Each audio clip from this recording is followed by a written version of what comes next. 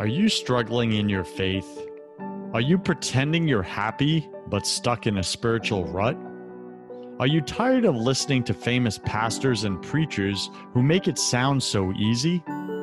Welcome to Broken Catholic, the #1 Protestant and Catholic voice in America. I talk about the important things that nobody else is talking about, like how to align with God's plan for your life, because I believe this is where 90% of Christians get stuck. And I tackle the negative self-talk that we all secretly struggle with but won't admit. My guests are brave Protestants and Catholics who share their struggles, their fears, and their daily holy habits that help them win in their spiritual lives. I'm your host, your coach, your friend, Joseph Warren. I'm also a broken Catholic and former atheist, and a spiritual coach to Christian business owners and CEOs who are married with children. This show was created for you, the broken Catholic who's pushing to get your spouse, your kids, and yourself to heaven. Wherever you are in your spiritual journey, you're just one surrender prayer away. Today, my featured guest is Paul Coughlin. You can find him at theprotectors.org, theprotectors.org. And Paul hosts a radio talk show in Southern Oregon, and he is the author of No More Christian Nice Guy. What a cool name. No More Christian Nice Guy. And I'm the broken Catholic. You put us together, we're going to have a great conversation. Paul has been interviewed by C-SPAN, the New York Times, and numerous radio and television stations across the country. His articles have appeared in many publications, including Newman, FaithWorks, and Ministries Today. He has also been editor of a weekly newspaper and a radio station program director. A former Christian nice guy himself, Paul is a happily married father. The Coughlin family lives in Medford, Oregon, and we're going to go back into his childhood a little bit. As a target of bullying while in elementary school, Paul knows just how damaging such a campaign of cruelty can be to a person's emotional and psychological well-being. Damage that can harm a person well into adulthood. Some never recover. We're going to speak a little bit about that. We're going to speak about men and men's ministry and really just what is Paul up to in the world? What has God got him doing? But first, we're going to get into his story, his spiritual journey.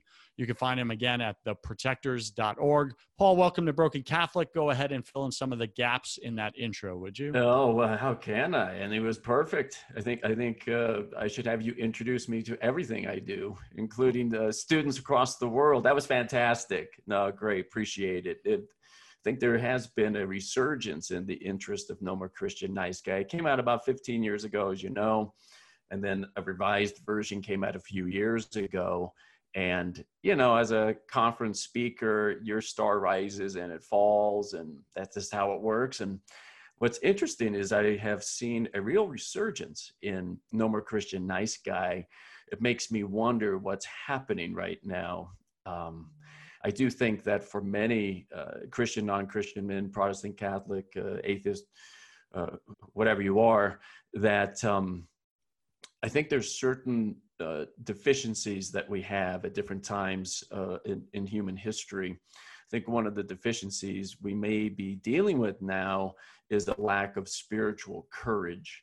And in looking back at the bulk of my writing, about 8 books, every author is onto a theme, and I didn't know it, but looking back on, if there was a theme that goes throughout my books, it's what happens when there's a lack of courage in a person's life. How does that affect them, their heart, soul, and their spirit? And I think that's really what might be happening right now, is putting some more courage back in the men, and in doing so, back in the families, marriages, and children, and society, I hope. I really like that. And here's what I just connected when you said that, men are lacking spiritual courage. That is trickling down to their home, that trickles out into the community, right, et cetera. Yeah. But, I think why is it resurging, No More Christian Nice Guy? I think because as Christians, we're tired of being spiritually bullied around. Right. And I want to tie some bullying into that, because that happens in the Christian space or in the faith space, doesn't it? Oh, yeah, absolutely. I mean, it's open season, really, on people you disagree with, especially if they come maybe from the more conservative side of things. We've been labeled as what's wrong with the world, and it's okay to just be as derogatory, as to try to humiliate, isolate. These are all building blocks of bullying. A bully's not looking for a fight. A bully wants to overwhelm. So a bully wants to stop you from fighting before the fight even begins. And what better way than to call you some of the worst names in the world in order to take you out of the public square? We need to learn how to stand against that without becoming bullies ourselves. We can defend ourselves without getting into revenge, so to speak. It takes practice. There's a number of people of faith who are doing that on the national scale, and I would argue that more tend to be Catholic. Many of those thinkers, they really are. I mean, there's something within that spiritual tradition that really has trained people how to stand up better than what was my experience in growing up a Protestant. Got it. So you mentioned earlier that you were baptized, confirmed, you grew up in the Catholic space, right? Now you're Protestant, etc. So that's really cool that you're able to recognize the good in both, right? Oh And my goodness, yes. yeah, and like you're saying, hey, I think there's something built into the Catholic tradition that makes men stand up and fight. What do Without you, a doubt. I mean, when you why do you think think that is? What is it? the Catholic experience, I believe, honors philosophy more. And when you honor philosophy more, you honor better thinking. This is going to get me in trouble, I know, but whatever, I'm just going to say it. And like, for example, if you look at the political commentators. Listen, Francis Chan went first, so don't be scared. See what I did there? Oh man! So you look at the commentators when you think about per capita, right? You think in terms of per capita. Catholicism is small, much smaller than Protestantism in America. Yet many of our better thinkers on the political scale, particularly maybe on the more conservative, moderate side, uh, the Catholics in that group are so much greater per capita. You have to ask why. And I think that there's this tradition that is honored, that isn't as prevalent in Protestant circles. You can't come to, I don't think you can come to any other conclusion on that. You're taught how to think better in many cases. Mm. So how do you think we can sprinkle that into the other traditions more? Because we are one body of Christ, Right. regardless of all the labels and denominations. So how do we get men in all the Protestant denominations to rise up, to fight, to protect when there's clear attacks or clear spiritual bullying going on? I think that we have to get spiritual courage back on our radar. It's hardly even on our radar. Courage and strength are almost synonymous in Scripture. The word courage appears about 30 times. Interesting, about 30 acts of cowardice appear about 30 times as well. I don't want to make too much of numbers. I grew up in that tradition, right? So-called end times prophecy stuff. And so does 30 pieces of silver. Oh my goodness, this is getting better. And we just don't have spiritual courage on our radar as it ought to be. I think what happens, particularly with the Protestant side of things, is an emphasis on, and Catholics emphasize it as well, would be on the gifts of the Spirit. And so these gifts tend to fall on the more gentle side, gentleness, kindness. And we need more gentleness, kindness, and patience in this world as fruits of the Spirit. But we are forgetting that that's not an exhaustive list. What about what we call the vegetables of the Spirit, right? And I would argue the vegetables of the Spirit involve the stuff that is tougher, but we need it, like fiber, like protein. And I would argue that with the greatest vegetable of the Spirit is courage.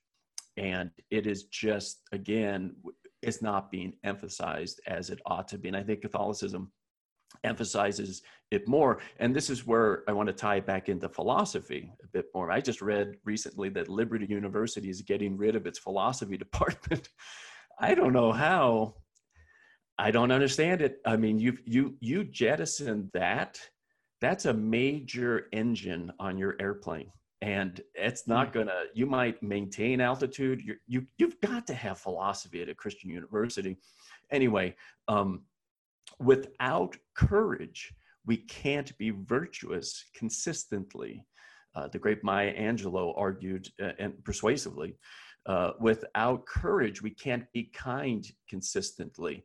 And you see this in our life, right? So without the vegetable of the Spirit, courage, we don't reach the fruit of the Spirit, kindness. Courage is the cardinal virtue upon which all of the virtues depend. And I would argue that Catholicism is much better at pointing that out. What I just said probably has never been mentioned in most Protestant circles, right there, just that right there. And I just think there's a greater honor, an honoring of the philosophical spirit. And then I would add too, an honoring of wonder. Wonder is at the root of philosophical exploration. And I think Catholicism has done a better job of honoring that too. I really like what you're saying. I think when we pursue beauty and truth, we land on God every single time. And we've lost that hunger. We've lost that desire for that awe and wonder of God and the beautiful creation around us. And we look at our churches today, right? What you look at the difference of the old churches, handmade. You walk in, you look up, and you're just like, wow. Right now they're tourist trap. Why? Because it's one of the few things left on planet Earth that inspires that awe and wonder in the human person. Yeah. And then you walk into our new modern churches and they look like warehouses with stages and movie theaters. It's like, where's the awe and wonder there? One is completely man-made. The other, you could tell, was inspired by God. Someone spent 20 years of their life building that wall. That's right. By hand. That's right. Like that's the difference, right? So I really like what you're saying. Men are lacking spiritual courage. How do we get it back? Like I'm going to ask you this. What are your top 3 tips, spiritual strategies for me as a man right now in my pandemic home, sitting here? What do I do? Okay. You just called me out. You just said, hey, man, Christian man, stop being a nice guy. If you're going to be a nice guy with a sword and shield in his hand, right? And know when to swing it and when not. And it takes courage to do both, right? So what are the 3 steps I can do practically, tactically, as a Christian man to really grow in that courage, that discipline of courage, fortitude, those manly Christian qualities? What do I do, Paul? Well, boy, okay, man, how much time do we have, right? The word masculinity doesn't appear in the Bible. It's only about 125 years old, the word itself. Masculinity has always been a social construct. And traditionally, it has been the construct of 3 things. What society wants from a man, what the military wants from a man, and then what does religion want from a man? So, and a lot of this comes from the great work of David Gilmour, not the guitarist for Pink Floyd, I think. It's the other David Gilmour. And in the 60s and 70s, the ideal man gets really kind of blown up in the sense where we extracted what religion wanted from a man and we extracted what the military wanted from a man. We're only left with what society wants from a man. And what we had was the sensitive man. And that was probably a good evolution, an incomplete evolution, unfortunately, because we were left traditionally just with 1/3 of what a man is. And I think that we've gotten some of that back now. I think we've been inserting what religion wants from a man, as well as the military. And religion and the military traditionally has wanted more of that noble warrior. Martin Luther King said that no one is good unless they bear within their character antithesis strongly marked. And that's an egghead way of saying that no one is good unless they possess a spectrum of virtue, a spectrum of behavior.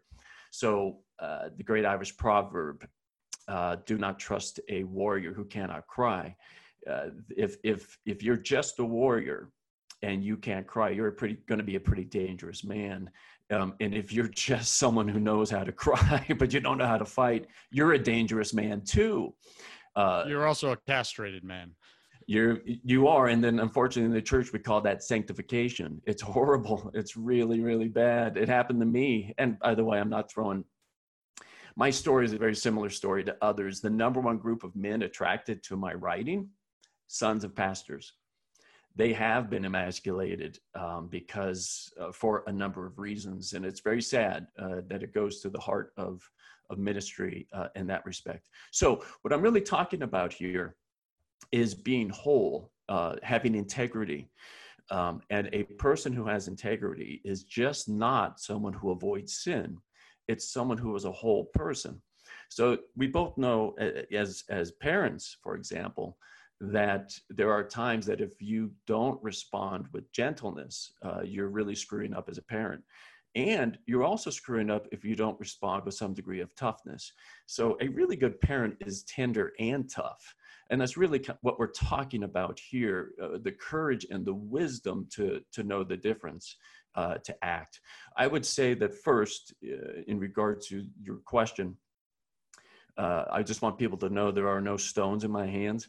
I am a recovering coward like pretty much everyone else. Cowardice is a sin, Revelation 21:8. Read that section and see how cowardice is compared to other behaviors. It's pretty bad. If courage is the virtue that underpins all of the virtues, Joseph, I think we need to ask a fundamental question. Is cowardice the sin that underpins almost all other sins? There's a logic to it. And I think that's something that all of us should explore. So that'd be one of the questions that I would ask for people to think about. The reason I'm not doing the right thing, is it the sins of omission? Is it because I'm not doing things that I should be doing? And I will go back to Catholicism. Catholicism has done, I believe, a much better job of emphasizing the sins of omission. You hardly ever hear about it in a Protestant message. It's almost this, as if only sins exist in the things that I commit. But there are sins in the things that we didn't do. I mean, Voltaire, I think, is the one who said, someday we'll be held accountable for the good we didn't do. I hope it's not true. That's a long line of things that people are going to be in line for. They'll be in the queue forever. But so I think we need to realize that we are sinning due to a lack of courage. I would argue, too, that start small. I think C.S. Lewis said, if you had a hard time with forgiveness, don't start with the Nazis, right? I mean, you've got to start small. So in acts of courage, taking on the big stuff at first, probably not a great idea. Start small, stick to your guns. Joseph in No More Christian Nice Guy caught a lot of grief. It's hard to explain to people how disliked that book was when it first came out. I was told by a publisher, by an agent, he said, not only is this book not publishable, it should never be published. And now it's in like 8, I forget how many languages it's in, but there is something about it, I would say, to young men, Christian men, while they're dating. Part of my advice was, if you have a problem with being a nice guy, disagree with your date and don't ease up. Now, don't go after the shape of her nose or something like that, but have an opinion and stick to having an opinion, because men who don't have a visible sign of strength or a defined personality are very unattractive to women. And these young men have been given a message that the way to a woman's heart is just be the nicest person they will ever meet. Be agreeable. Be agreeable all the time. That's right. And it's just not attractive. And I think it shouldn't be attractive. If you're always agreeable all the time, you're probably not going to provide for your family very well. And I also, if I look at someone who's agreeable all the time, I can't trust them because I have no idea who they are. What do they stand for? What will they not stand for? That's how you define a person, is it not? Yes, and I used to be that guy. And one of the reasons why I wouldn't, I had plenty of ideas. I was an idea factory, but I wasn't willing to express them because I thought that conflict was like one of the worst things that you could have. And that was one of the most unchristian things that you can have. And the real thing is that's unchristian is doing conflict in an awful way. There's going to be conflict. The question is, how are we going to do it? And we can look at conflict one of three ways, I believe. And this came from the original. I think you're a lot younger than me. You definitely have more hair, my friend. But you might remember the original American Idol with the three original, judges. Okay, so you had Simon Cowell, who was aggressive. Simon Cowell spoke the truth. So aggressive people often can speak the truth, but they're not gracious. So Simon Cowell, I think, put half of America into counseling when American Idol came on. And so speaking the truth without love is like performing surgery with anesthesia, without anesthesia. It gets the job done, but it causes unnecessary suffering. So that's not a good thing. We don't really see that in Jesus in his behavior. I mean, he could be aggressive, but it was a noble righteousness, an indignation, which means much to grieve, that came out of him. And it almost always went toward people who were hard-hearted toward God, or who were hurting other people. And so Jesus, I call it, he opened a can of Jesus. I mean, he let it go on those people. But if people were willing to play ball with him, he could be incredibly tender and open-hearted and go the extra mile with such a person. Okay, so and then the second judge will be Paula Abdul. Now, Paula Abdul was gracious, but she wasn't truthful, which goes back to what you said about being trustworthy. Extremely gracious people without being truthful are untrustworthy. They're trying to avoid conflict at every turn. I was that way at one time as well. And then we have the third judge, Randy Jackson. And he's the assertive personality. So Simon's aggressive, Paul is passive, and Randy is assertive. Assertive people speak the truth in love. And so if you notice, Simon got booed all the time. Paula hardly ever. But Randy also got booed because he would be truthful with what he said, but he would put a little bit of sugar in it as well. So what we're really talking about here is getting to the more assertive personality type. And that is the goal. Do small steps at first, and then you'll find that with some victories under your belt, that you're more likely to take on the larger problems. Because what will happen with the Christian nice guy, and by the way, what I mean by niceness, we often think it's synonymous with kindness. It's not. Kindness is an active behavior. It's not necessarily reactive. It's proactive. You choose to be kind. Niceness is almost always a knee-jerk reaction to people pleasing. Which makes that person, they're a boat without a rudder. They're going to be blown whatever direction other people want them to be blown. And I'll tell you from experience, Joseph, they're great targets of a serial bully, because a bully is, they're not looking for a fight. They want to overwhelm. And nice people are very easily overwhelmed. They live by what I call the nice guy doctrine. And that is that if I'm nice to you, you're required to be nice to me. And it's a social handshake, right? And of course, there's truth to that. It's a social lubricant, being nice to one another.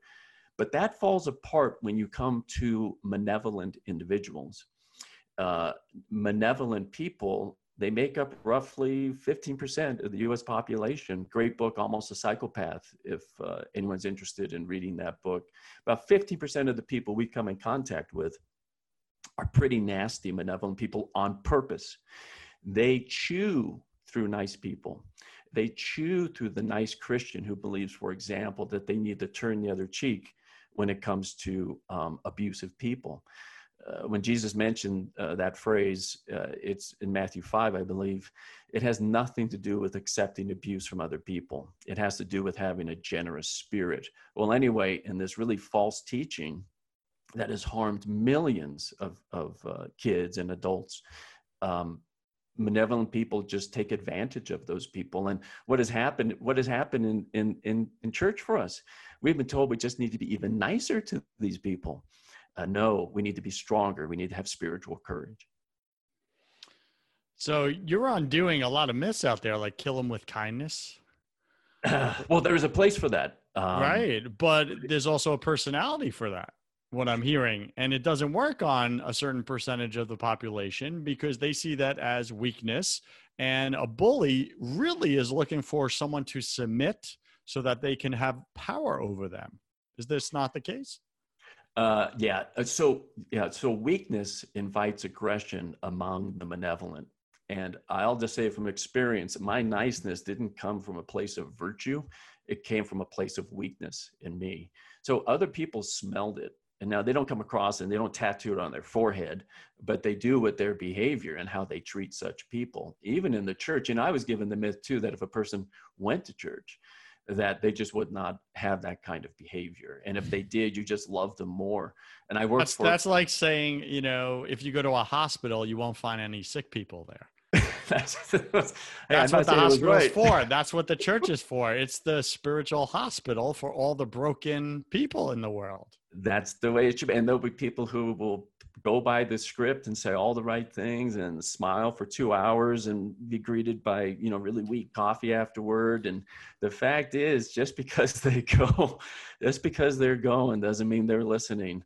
I think some of the best ways to hide from God is in the front row. It's from appearances. And these people don't change. They have no interest in changing. And I'll say that our niceness, I jokingly, Joseph, I say what I want to, and I'm joking, please, I hope the listeners don't take me out of context.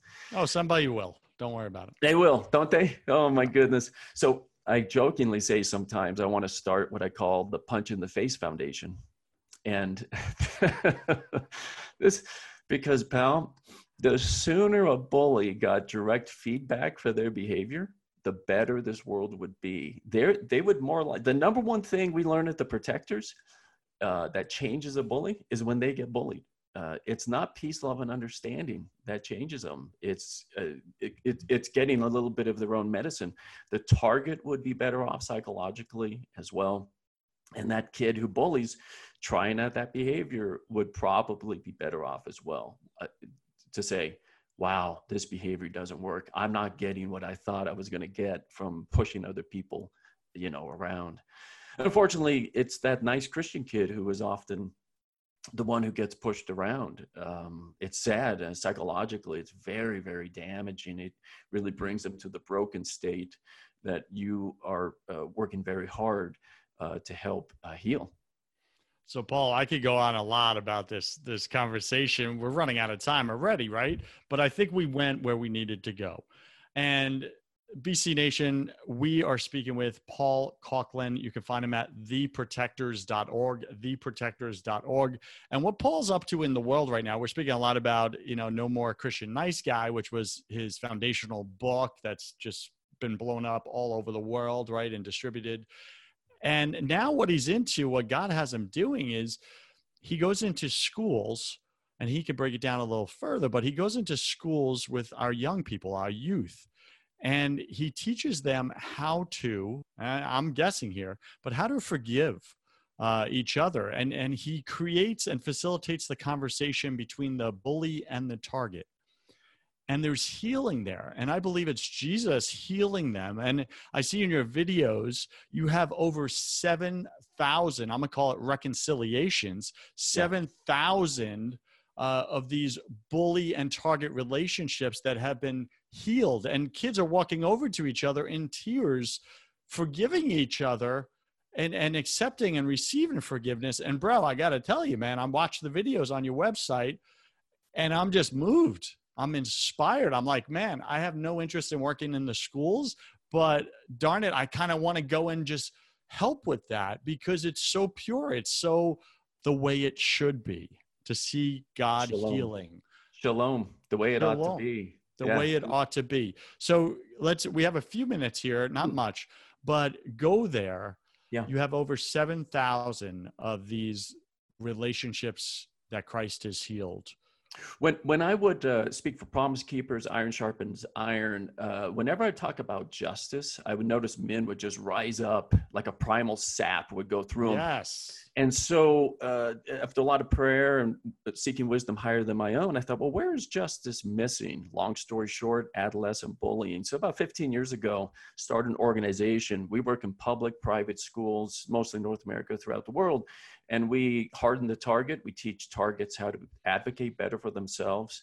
We encourage bystanders to become protectors. Very important that kids get help.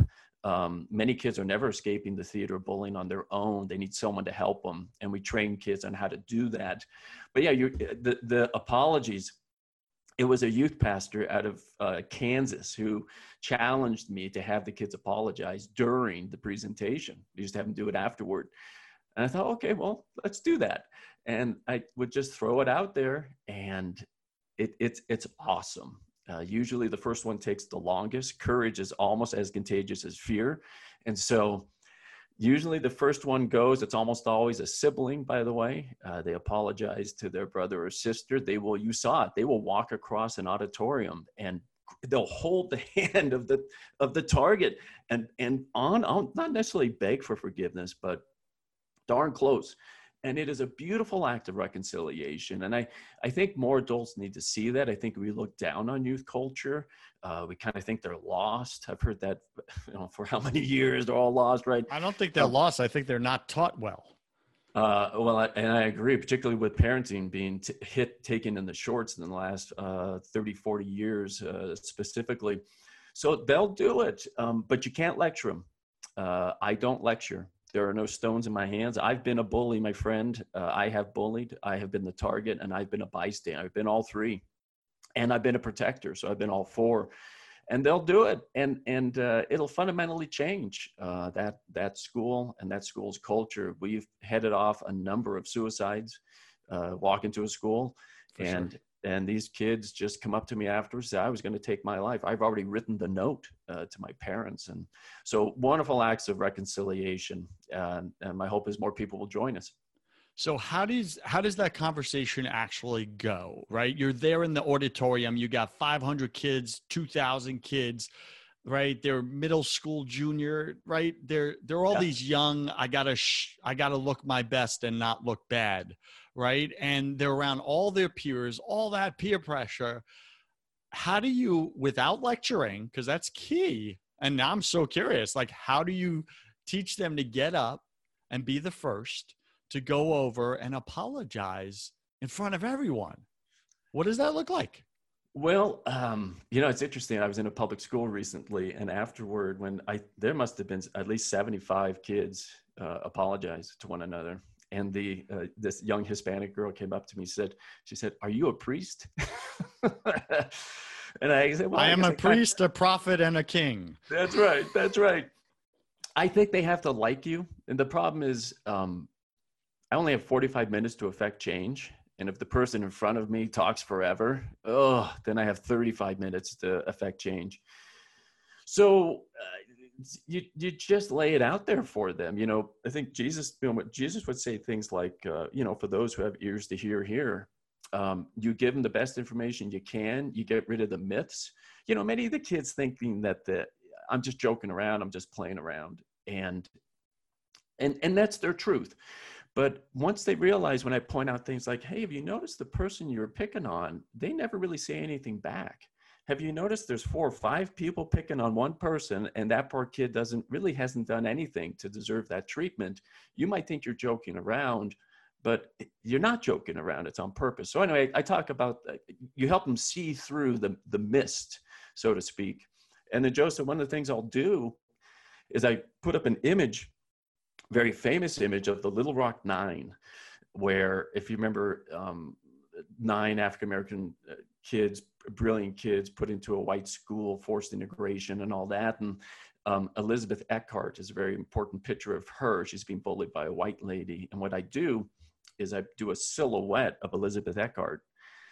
And then I say, that's racism. It still happens. It's wrong, but you can't get away with it the way you used to get away with it. But we're doing something very similar. What about that kid with a speech impediment? I had a speech impediment as a kid. I still have one, and I was in the gifted program at the same time. So I was put into that silhouette for being different.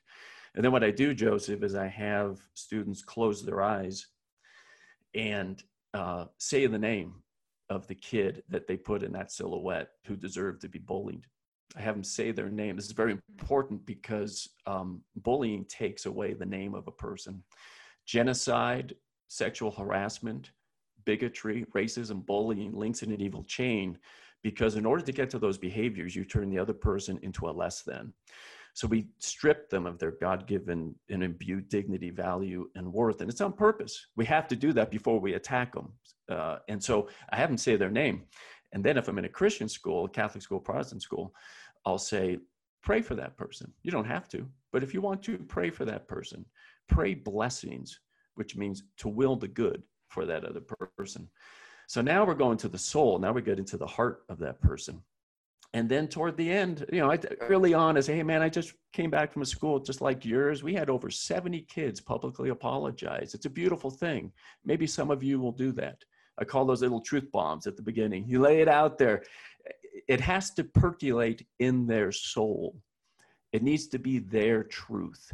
And I guess this is a long answer to a very short question, my friend, but that's kind of how we approach it.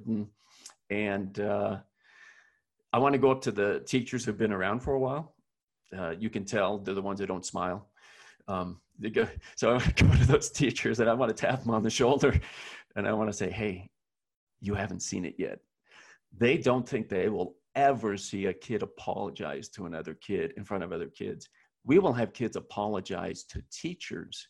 We will have kids write notes to other kids. They'll write a note to the principal and say, I'm sorry, I've been saying bad things about you behind your back. It's beautiful. That's the healing power of Jesus right there. Yes, it is. It really is. And I think it's important that we give him the credit for stirring the souls within the children. Joseph, right? This wouldn't happen if it weren't for Jesus. The amount of sacrifice it took to start an organization from whole cloth, if it weren't for him, it wouldn't happen. I wouldn't have gone through the pain and suffering of what it took to get there. So I've done some horrible things in my life, but so for this one good thing that I've done, if it weren't for him, it wouldn't have happened. I wouldn't do it. Why would I do it? I could get a much better paying job. I mean, honestly, I did it because of him. Praise God for that. We're speaking with Paul Coughlin. You can find him at theprotectors.org. Paul is your guy if you work in the school systems and you deal with bullying on a regular basis or you see it, you know it's there.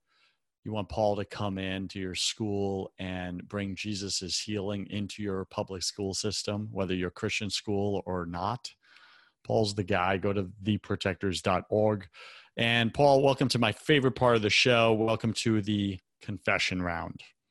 This is where I'm going to ask you 10 quick fire questions. You'll have about 3 seconds to answer each. Don't overthink it. It's just for fun. Are you ready, sir? I'm trying. I'm very bad at this stuff. Okay, I'm trying. Let's start with you're very good at this stuff. Here we go. What's your favorite thing about God? Mercy. Yeah, there you go. What's your least favorite thing about God? Not answering prayers that I think should be answered. What are you most afraid of? Fear. Yeah. I believe we're all struggling with something at any given moment of our life, Paul. It's just part of the human condition. What are you struggling with right now, either professionally or personally? Lack of trust in God in right now with COVID and the well-being of the protectors. Got it. What did you spend way too much time doing in your 20s? Worrying what other people thought. Yeah. What secret fear do you have about people? Rejection, I guess. Yeah. What do you wish you had learned sooner about God? Not to be about God. Oh man. I go back to mercy. Yeah. How merciful a father he is, right? What's a new habit you want to form? Greater discipline. What's a bad habit you want to break? Impatience.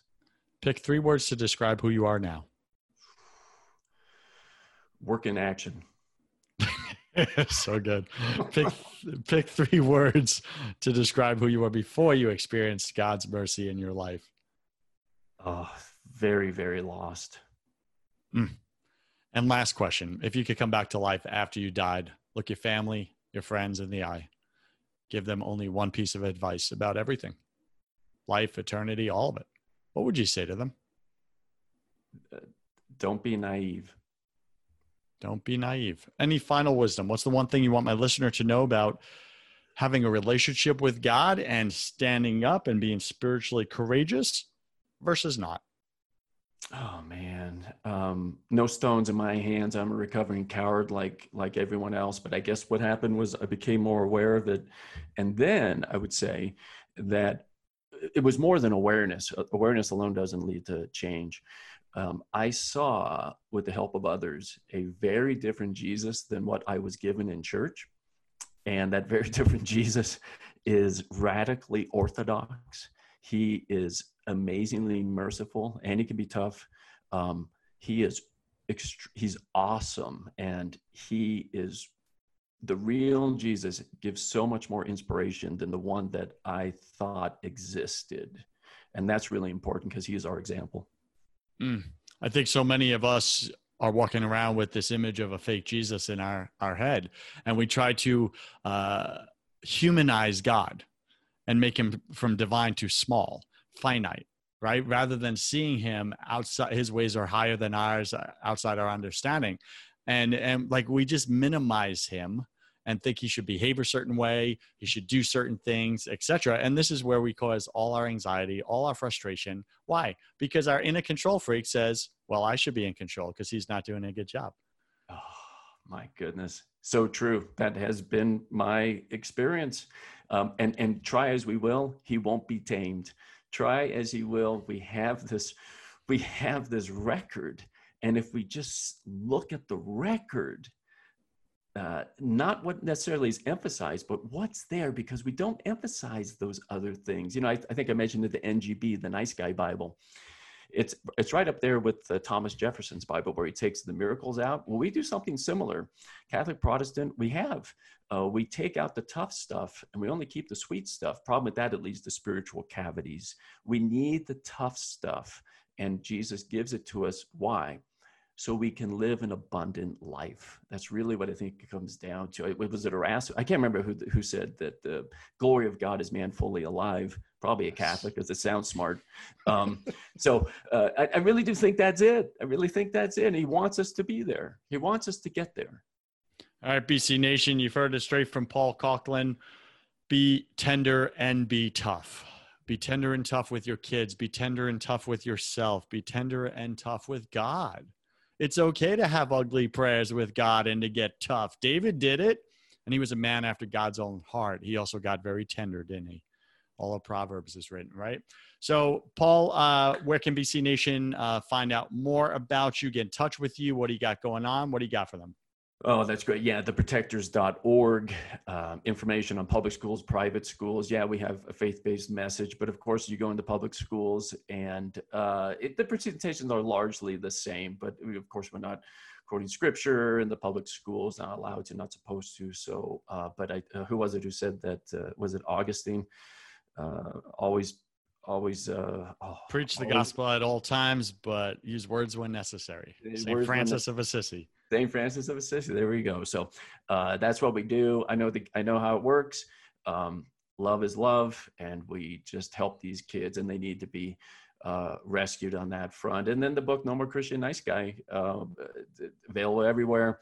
It's changed a lot of lives, particularly sons of pastors in particular. So join us as we stand against the number one form of child abuse in the nation. Bullying, number one form of child abuse. People of faith need to be on the front lines. We should be on the tip of the spear. Right now we're not. And I hope this conversation gets more of us into that battle. Because, men need a bone to chew on. If we don't chew on a meaningful bone, we're going to be chewing on some pretty bad bones. Let's chew on some meaningful bones for a change. That's it, BC Nation. Put down the porn, put down the problems, put down the anxiety, the struggles, and go find someone who's suffering in the world and help them. That's what you were made for. Love on them. Paul, thank you for being on Broken Catholic. I wish you God's love, peace, and joy in your life, sir. Same to you. Cheers. BC Nation, you cannot show up authentically in your life without building faith in your business. If you want the business side of that conversation, I have another podcast called First 100K, where I interview successful entrepreneurs about how they made their first $100,000, because that's where I believe 90% of you are stuck and you can't break through. Go to first100k.com to find out how. I'm Joseph Warren. You were made for greatness, so stop being a wuss and start being a winner. Have a blessed day, and I'll see you right back here next week.